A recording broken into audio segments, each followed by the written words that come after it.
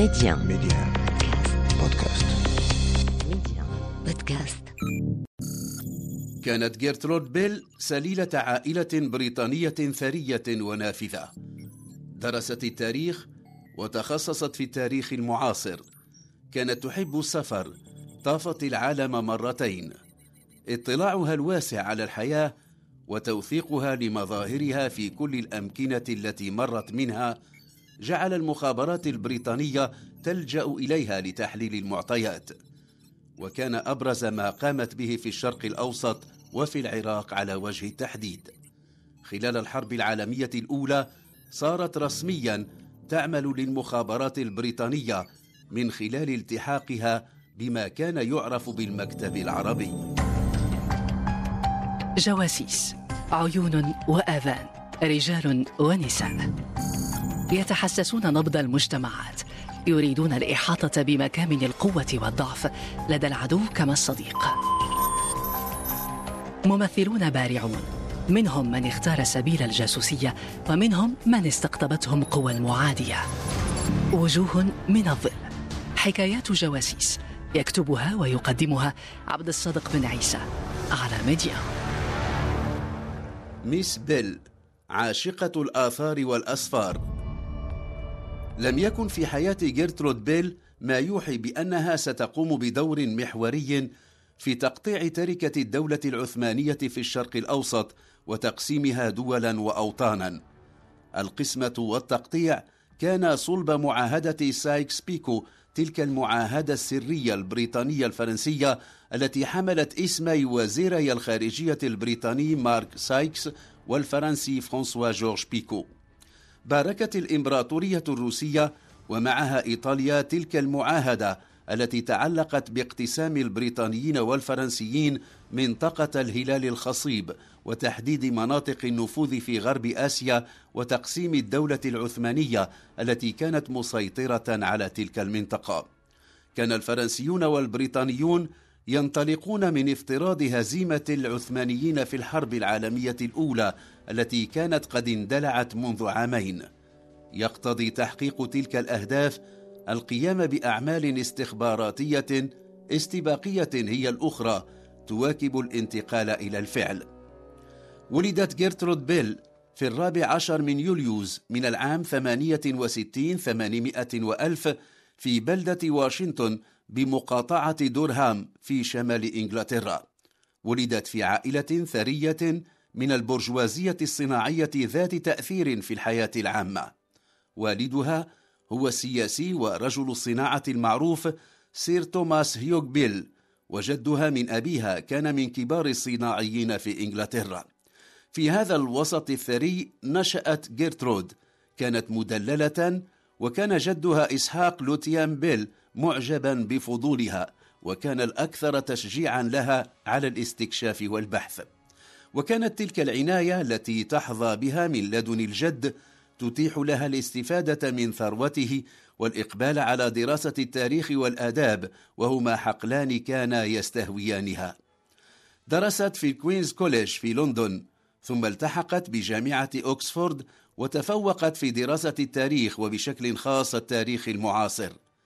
بعد أن أنهت دراستها الجامعية بدأت مرحلة جديدة من حياتها هي الأهم، إنها مرحلة الأسفار والاستكشاف. وكانت وجهات أسفارها الأولى الأماكن التي عرفتها من خلال دراساتها التاريخية. كانت ألمانيا وجهة رحلتها الأولى، واستغرقت بين العامين 86 و96 800 وألف. ثم سافرت إلى فرنسا بين العامين 89 و94 800 وألف. بعدها إيطاليا بين العامين 94 و96 800 وألف. وفي العام 98 800 وألف قامت بسفرها الأول إلى القسطنطينية، وكانت من الأماكن الأغزر دلالة في التاريخ المشترك للدولة العثمانية مع أوروبا. في سيرة غيرترود بيل أنها قامت بجولتين حول العالم، آخرهما في العام 2900 وألف، وتوقفت مطولا في الهند وفي الصين وكوريا واليابان وكندا وفي الولايات المتحدة الأمريكية. خلال رحلاتها تلك كانت غيرترود تمارس التصوير الفوتوغرافي، وكان من هواياتها المفضلة، وقد تمكنت من التقاط صور للمواقع الأثرية والمدن، موثقة الكثير من مظاهر الحياة في تلك المدن والبلدات التي مرت بها، كما وثقت بالصور والكتابة تعاملها مع الناس في البلدان التي زارتها. في وثائقها تلك صور للبسطاء من الناس وصور للجنود وللرهبان. رحلاتها التي قادتها إلى جهات الأرض المختلفة جعلتها تكتشف أن الشرق الأوسط هي المنطقة التي تحظى لديها بالقسط الأكبر من الاهتمام. كذلك قالت في كتاباتها تصريحا حينا تلميحا أخرى. وكانت المنطقة زمنئذ تابعة للدولة العثمانية. تحدثت غيرترود عن مناظر وثقافة أخاذة، لعلها بذلك كانت تعترف بطريقتها بأنها أصابها عشق الشرق الذي طالما تماهى مع تجليات الحقبة الاستعمارية التي عانت منها شعوب وأمم. في العام 92 800 وألف كان خال لغيرترود ويدعى فرانك لاسيلز سفيرا في طهران، وفي تلك السنة زارت فارس أول مرة وأقامت بها نحو 6 أشهر، ومن مقامها ذاك خرجت بكتابها الأول صور فارسية. لما عادت إلى الشرق الأوسط في العام 900 وألف عادت من بوابة سوريا الكبرى، وأنهت زيارتها تلك في آسيا الصغرى، حيث زارت عدة مواقع أثرية ودونت الكثير من الملاحظات حول الأماكن التي زارتها، وضمنتها كتابها سوريا الصحراء والزرع، حيث رافق النصوص الكثير من الصور. تحدثت عن زيارتها بيروت وأنتيوش والإسكندرونة وأرض الدروز والبدو. تحكي عن كل شيء وتوثق كل شيء. كان الكتاب يكشف جانب الرحالة في حياة غيرترود بيل، وقد لاقى نجاحا في الغرب لغزارة المعلومات التي تضمنها، مكتوبة ومصورة عن تجمعات بشرية لم يكن الغربيون يعلمون عنها الكثير. ولأنها تعلمت العربية وسعت إلى إتقانها وكانت تتواصل مع سكان المناطق النائية والمعزولة، قال لها مرة أحد وجهاء قبيلة بني صخر: بنت عربية، وقد أعجبها اللقب وحورته إلى بنت الصحراء، وصار من الألقاب التي لازمتها طيلة حياتها. عادت غيرترود إلى منطقة آسيا الصغرى الأناضول في العام 900 وألف، وبدأت العمل مع ويليام رامسي عالم الآثار المتخصص في العهد الجديد. معا قام بأعمال تنقيب في أنقاض بنايات وكنائس مدمرة في بينبرغليز تعود إلى العصر البريطاني، وقد تولت تمويل أشغال الحفر والتنقيب. بعد آسيا الصغرى توجهت في العام 900 وألف إلى بلاد ما بين النهرين، دافعها التنقيب في المواقع الأثرية، وكان فيما زارته مدينة بابل ومدينة النجف. وفي موقع كركميش الأثري التقت عالم الآثار والعقيدة في الجيش البريطاني توماس إدوارد لورنس، الذي سيعرف لاحقا بلورنس العرب، والذي سيقوم بدور كبير في إذكاء الثورة العربية على الحكم العثماني، والتي استمرت بين العامين 16 و18 900 وألف، وقبل ذلك في حملة سيناء وفلسطين التي قام بها الثوار العرب والقوات البريطانية ضد العثمانيين في العام 15 900 وألف. منذ ذاك اللقاء ارتبطت غيرترود بعلاقة صداقة مع لورنس. كلاهما تخرج من جامعة كامبريدج، وكلاهما تفوق في دراسة التاريخ الحديث، وكلاهما يجيدان العربية، وكلاهما سافر كثيرا في أطراف صحراء الجزيرة العربية. في العام 14 900 وألف اندلعت الحرب العالمية الأولى، ودخلت الدولة العثمانية الحرب بين أواخر أكتوبر ومستهل نوفمبر. كان البريطانيون بحاجة إلى معرفة الوضع القائم في سوريا العثمانية وفي بلاد ما بين النهرين، ولذلك بناء على اقتراح من البريغادير جنرال سير ويندهام ديديس، وهو ضابط رفيع في الجيش البريطاني، تم استدعاء غيرترود بيل من قبل مكتب الحرب البريطاني الذي طلب منها تقييما للوضع في سوريا وفي بلاد ما بين النهرين وفي الجزيرة العربية. في الرد على ما طرح عليها من أسئلة، كتبت رسالة ضمنتها نظرتها وتقديرها لمدى التعاطف الذي تحظى به بريطانيا في تلك المناطق المجتمعة. بعد عام أمضته متطوعة في الصليب الأحمر في أوروبا، تم استدعاؤها إلى القاهرة التي كانت تحت الاحتلال البريطاني.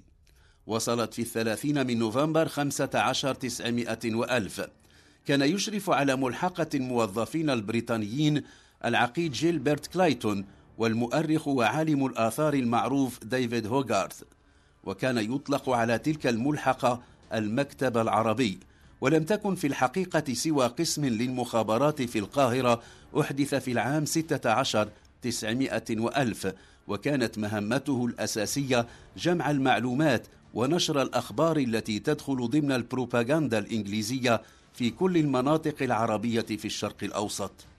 وفي القاهرة التقت للمرة الثانية توماس إدوارد لاورنس، كما التقت القبطان ويليام هنري شكسبير. شرع المكتب العربي، هذا الجهاز الاستخباراتي، في ترتيب وتحليل المعطيات التي قدمتها وتلك التي تقدم بها توماس لاورنس والقبطان شكسبير، وهي معلومات تتعلق بمدى جاهزية العرب من قبائل سيناء والخليج للثورة على العثمانيين. كما تم وضع خرائط للمناطق المعنية بما فيها منابع المياه. كل تلك المعلومات سيستثمرها توماس إدوارد لاورنس في استثارة العرب ضد الدولة العثمانية. لقد صارت غيرترود بيل من بين أعمدة المخابرات البريطانية في الشرق الأوسط. بعد القاهرة، حيث لم يطل مقامها، أرسلت إلى ما كان معروفا بالهند البريطانية. كانت مهمتها في نيودلهي التنسيق بين المكتب العربي وحكومة الهند والتحكيم في الخلافات.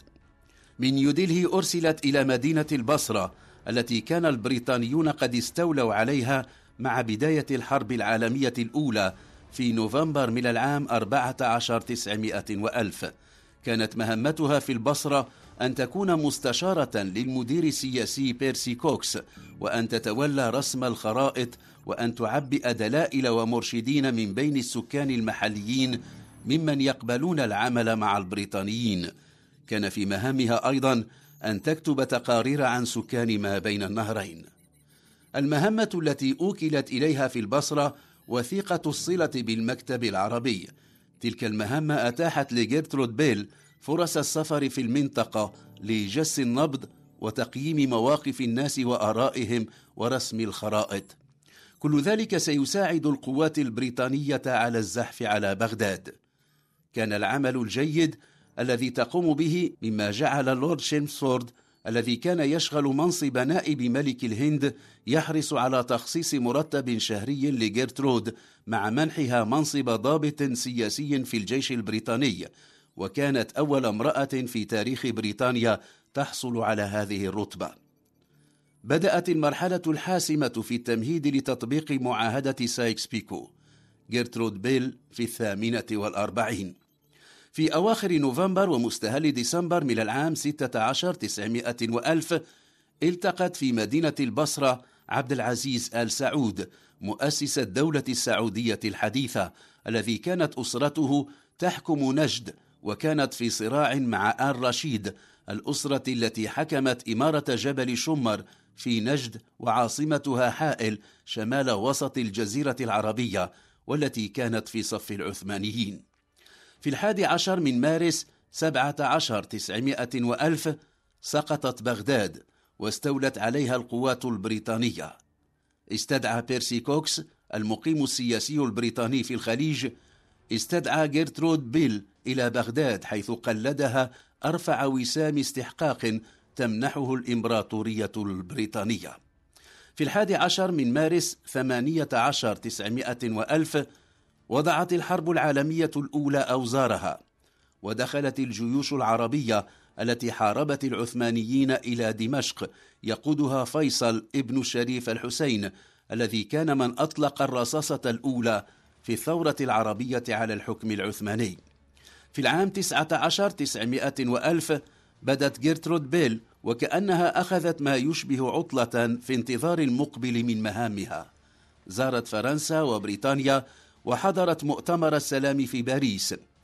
في تلك الأثناء تبلور الشكل النهائي لتفكيك الإمبراطورية العثمانية. كانت الأرضية مهيئة لتنفيذ ما تم الاتفاق عليه في معاهدة سايكس بيكو التي منحت المنطقة كثيرا من ملامحها القائمة إلى اليوم. في تمهيد الأرضيات لعبت غيرترود دورا كبيرا لا يقل أهمية عن الدور الذي لعبه توماس لورنس في أجزاء أخرى من المشرق العربي. غيرترود بيل التي اشتهرت أيضا بميس بيل ظلت قريبة من الحكام، خاصة في العراق الذي ظلت تعود إليه لتقضي آخر سنوات عمرها فيه متنقلة بين البصرة وبغداد. صباح 12 من يوليوز من العام 26 اكتشفت ميتة في غرفتها ببغداد. رجح التشريح أنها توفيت نتيجة تناولها جرعة زائدة من منوم، ولم يتم التأكد مما إذا كانت وفاتها انتحارا أم خطأ في جرعة المنوم. وجوه من الظل، حكايات جواسيس، يكتبها ويقدمها عبد الصادق بن عيسى على ميديا.